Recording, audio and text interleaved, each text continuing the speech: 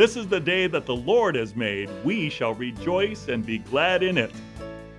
Hi, my name is Dr. Lou Diaz, pastor of Butte Bible Fellowship located at 2255 Pillsbury Road in Chico. And I'm providing inspirational teaching for you from God's Word each week. Listen to my weekly radio program, Encouraging Words with Dr. Lou Diaz, at 10 a.m. on Saturday or 10 a.m. on Sunday. If you would like to hear my current message series, you may call Butte Bible Fellowship at 530-892-0521. Praise the Lord. It's a privilege to preach God's Word and to share it with you. And when we talk about Jesus being the cornerstone, I can't help but think about how Jesus said, the stone that the builders rejected has become the cornerstone. He was talking about himself. He said, imagine yourself being in construction, and you're looking for the perfect stone to be the cornerstone. The cornerstone is the key building block from which the whole structure will grow. And if you pick the right stone, you've got a great edifice. If you pick the wrong stone, you're in trouble. And so a person in construction would choose carefully and say, no, that stone doesn't look right. That's not going to work. And reject that stone. But if they pick the right stone, they build a beautiful, beautiful building. Now, I want you to listen to this proverb I'm going to make up right now. It goes like this. Either you fall on the stone and be broken now, or the stone will fall on you and you will be crushed later. Do you get the proverb? The proverb is, Jesus is the cornerstone and you were meant to build your life on Him. And the way you build your life on Christ is first to fall on the stone and be broken in repentance. When you repent and you say, Lord, I'm a sinner. Lord, I've blown it. Lord, I've been trying to build the house of my life with all the wrong materials, and finally, I choose you as the foundation that I'm going to build my life on. Then you will have a beautiful life, a beautiful building to the glory of God. But if you reject the cornerstone, if you reject Jesus as the foundation of your life, then what happens is one day there's judgment, and the stone will fall on you, and you will be crushed in judgment. So that's the point about the cornerstone. It's the foundation you build your life on. And Jesus said there's two kinds of people. There's the kind that listen to my teaching and they build their lives on my teaching, and they're like the wise man who built his house on a rock. And when a mighty storm came, that house remained standing.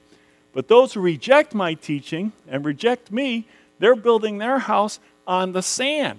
And when the storm comes, that house is destroyed, and great is its destruction. So I guess I'm beginning this sermon with an invitation. Have you trusted in Jesus Christ as your cornerstone? Are you building your life on the foundation of Jesus and His teaching in the Word? If you are, you can say amen and amen with me as we look back at our lives and see the faithfulness and the goodness of God.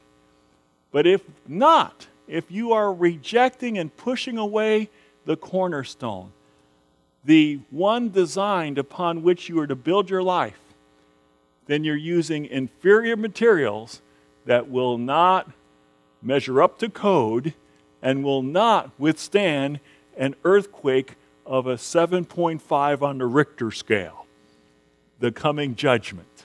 All right? Let us pray.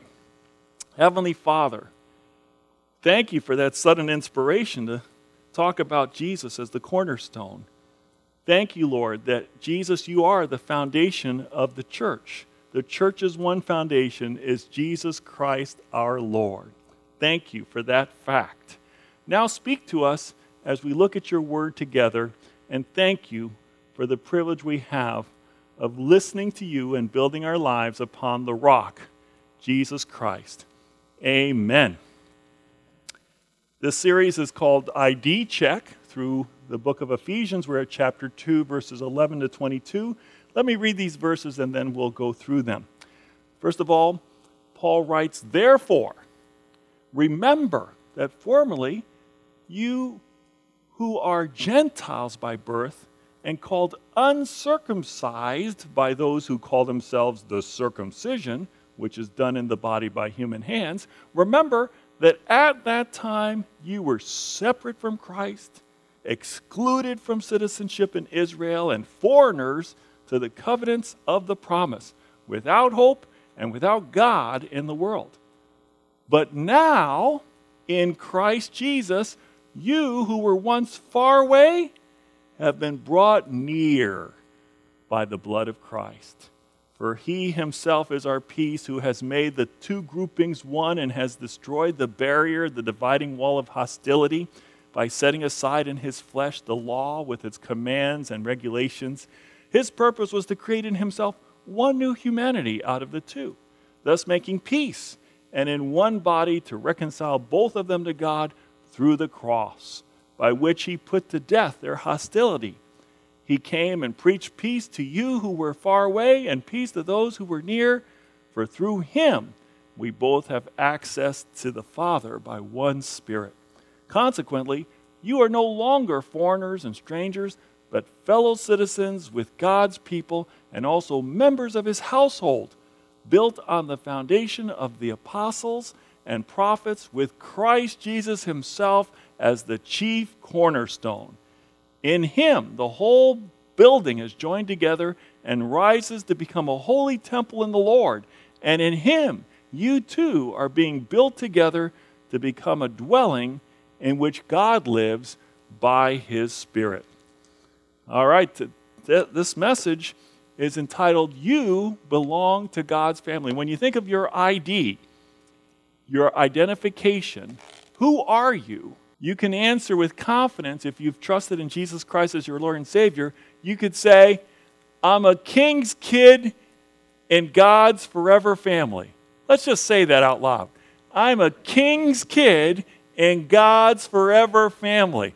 Doesn't that feel good to say that and to know it's true, that because you've trusted in Christ, you've been adopted into God's forever family as a son, which is a person with all the privileges and the rights therein and thereof to inherit all that God has for you.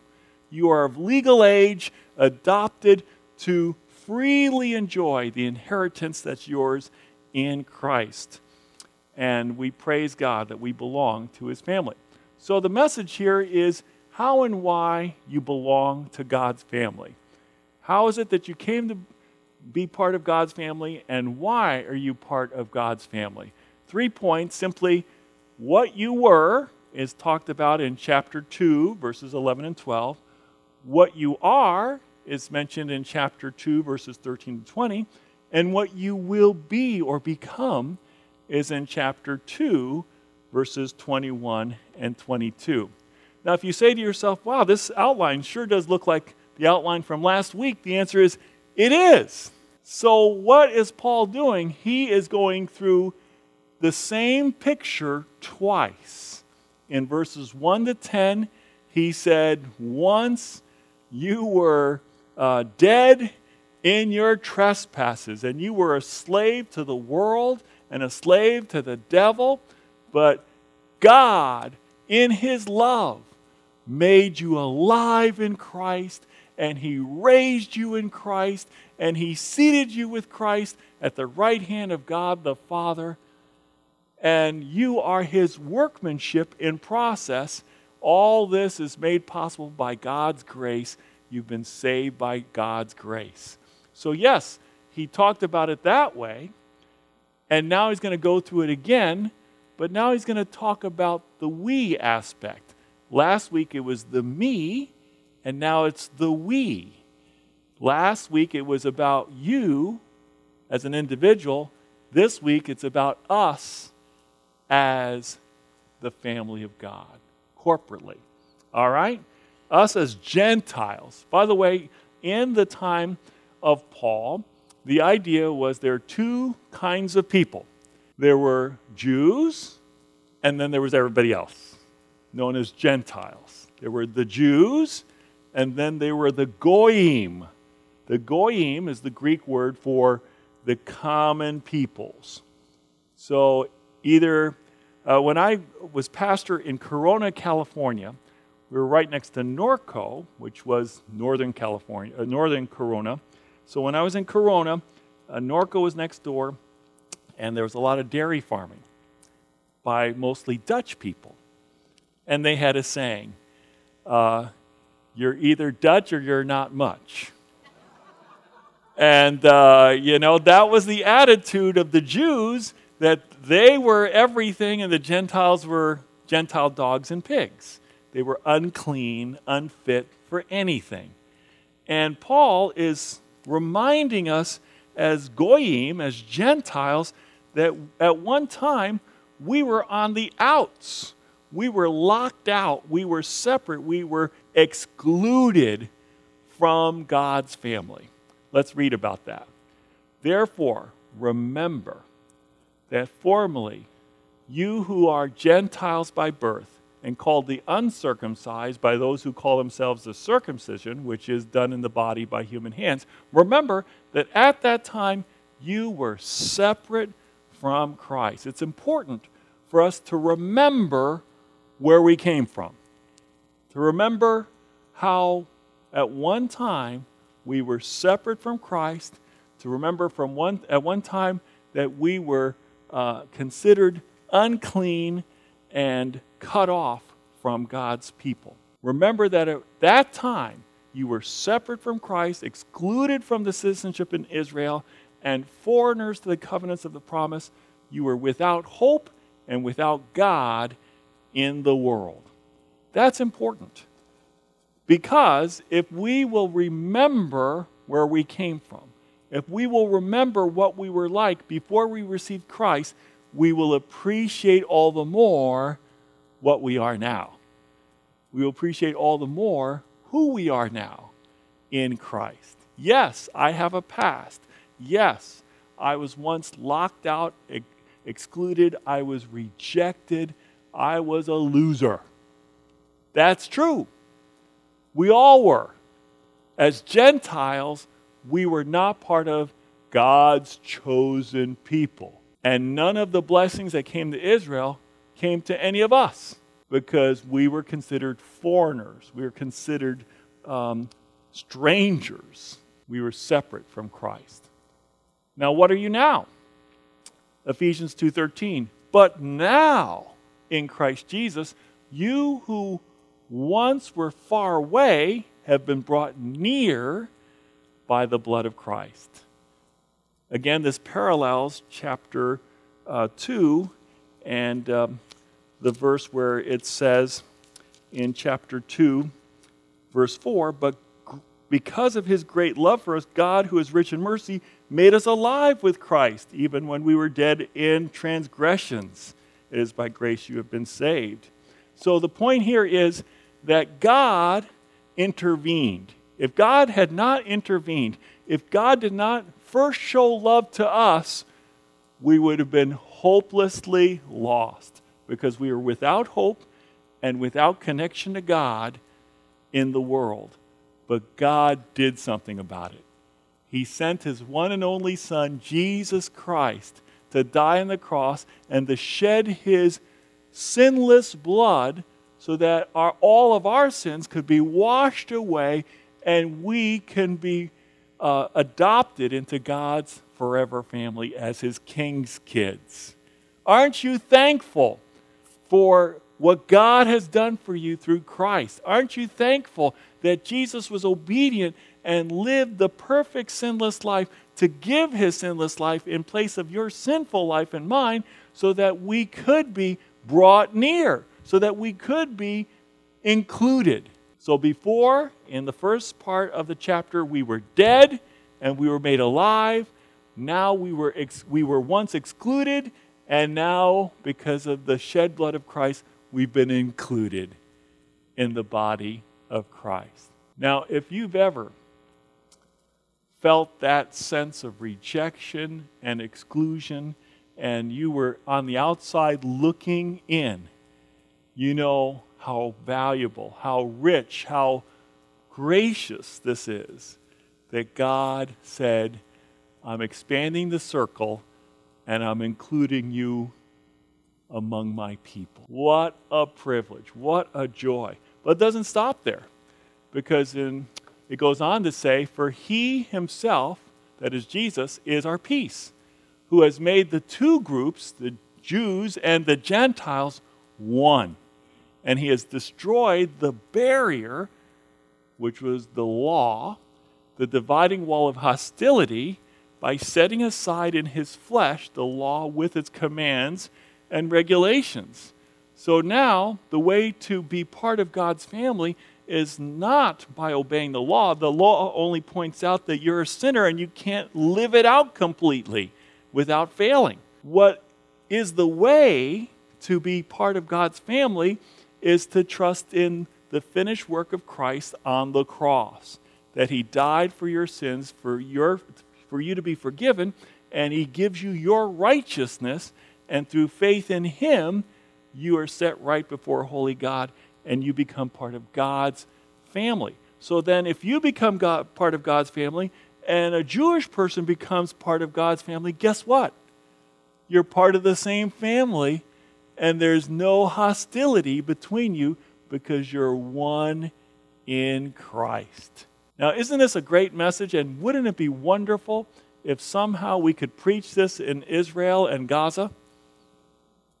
What if we went to Israel and Gaza and said, you all can tear down the wall of hostility between you. You don't have to hate each other. You don't have to bomb each other. You don't have to fight anymore, because you've got one loving Heavenly Father, and he's given his one Son, Jesus, to be your Messiah.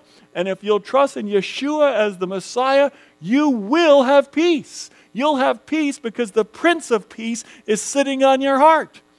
And because the Prince of Peace is reigning in your heart, you will be peaceful towards one another and see one another as brothers and sisters in Christ instead of as enemies to be destroyed.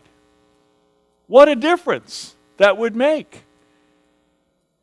And praise God, we are headed in a direction where one day Christ will rule here on earth, and the lion shall lay down with the lamb. There will be peace in the valley for me. I remember George Beverly or Tennessee Ernie Ford, one of those two, singing that song. There'll be peace in the valley for me. When the lion shall lay down with the lamb, and the child shall put his hand in a viper's pit and not be fanged to death by it, there's going to be such peace, even animals that are usually hostile to one another will get along. Have you ever heard that expression? Can't we just get along? The answer is yes, we can in Christ, because Jesus himself is our peace. Do you know Jesus? You will not rest in peace until you trust in the Prince of Peace. Don't leave this earth without him. All right? So trust in Jesus because he is our peace. And his purpose was to create in himself one new humanity out of the two. Out of Jew and Gentile, he's creating one people of God and thus making peace. And in that one body, to reconcile both Jew and Gentile to God through the cross, by which he put to death their hostility. What creates hostility? Sin. Right? Why do we get into quarrels and conflicts with one another? Sin. And why does sin create these problems? Because we end up being selfish and proud.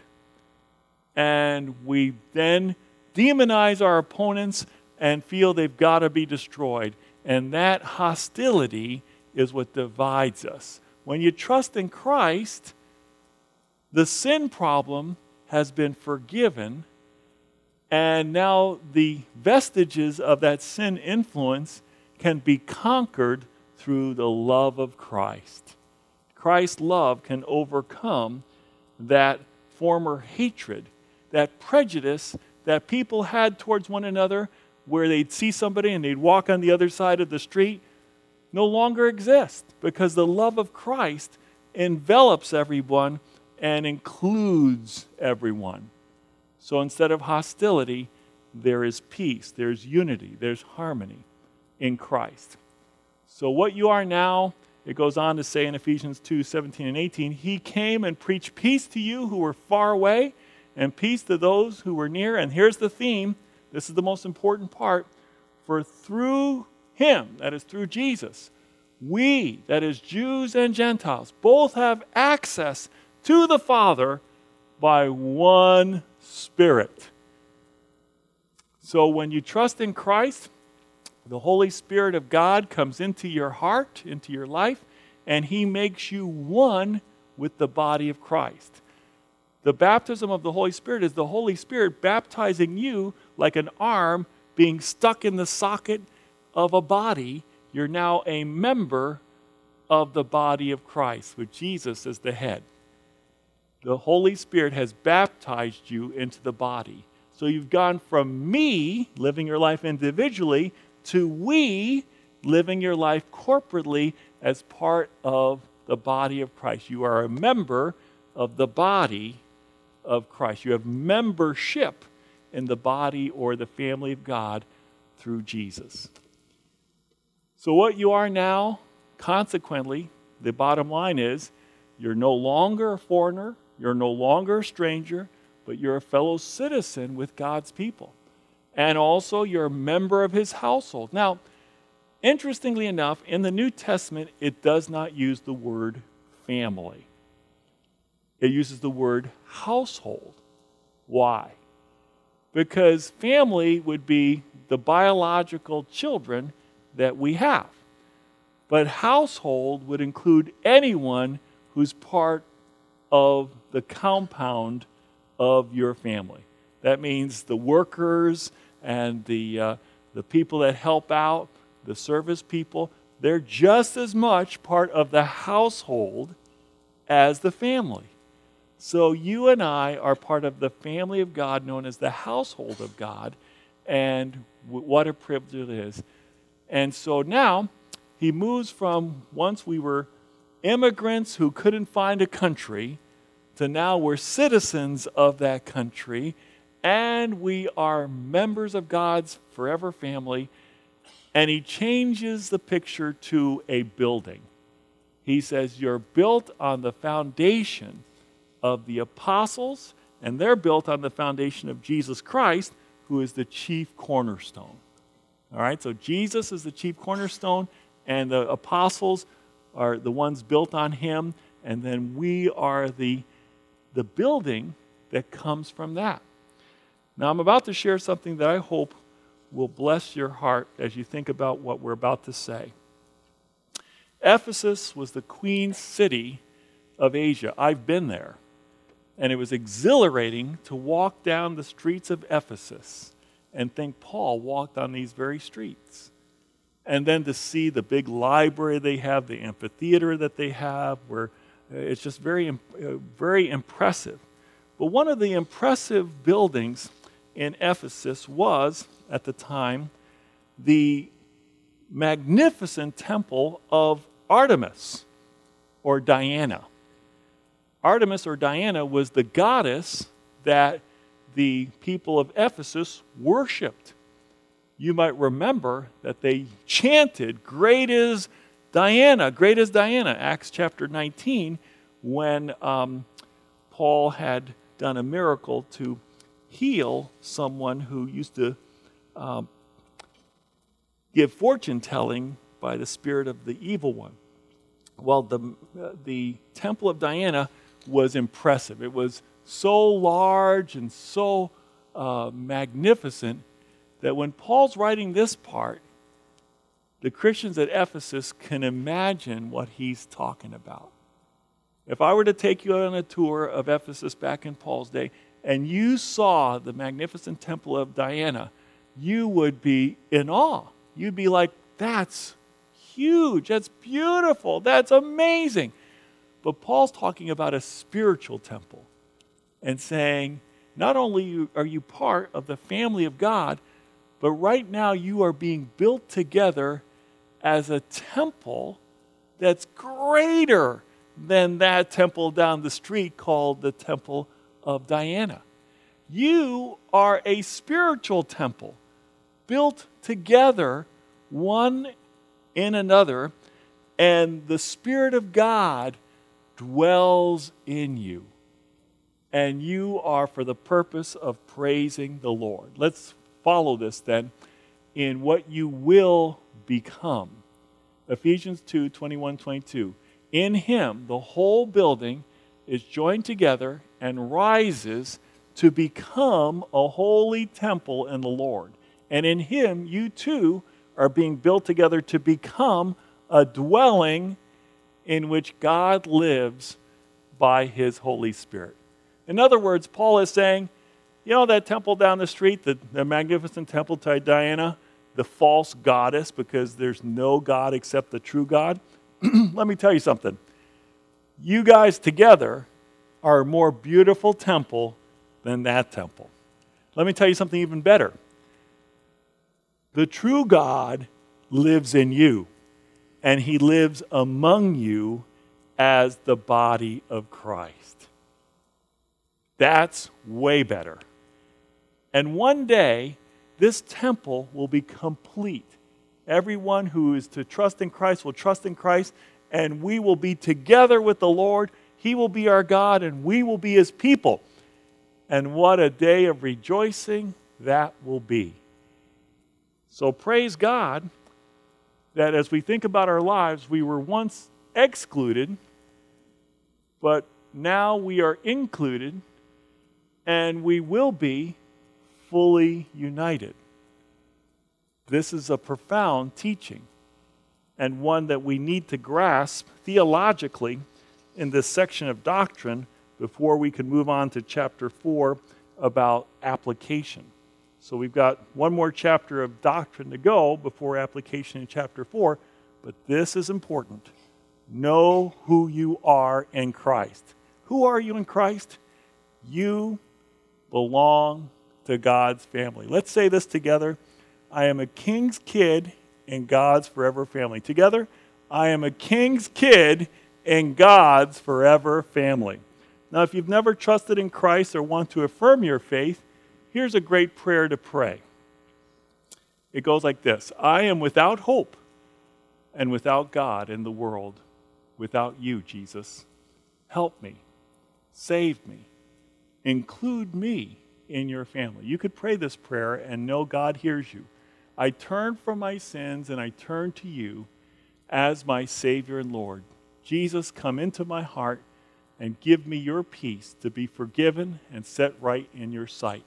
I receive your gift of eternal life through your resurrection by faith to have you now live in me.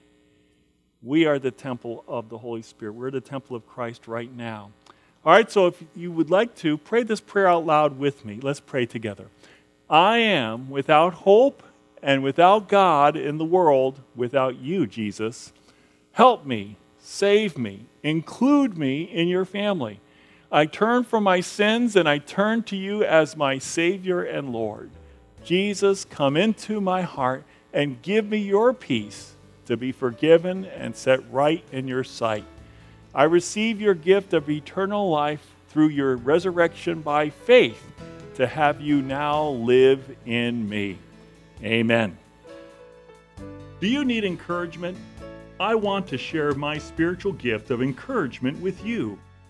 If you would like to hear my current message series, you may call Butte Bible Fellowship at 530-892-0521. Call Butte Bible Fellowship at 530-892-0521 to find out how you can connect with our weekly worship services and faith-building messages from God's Word.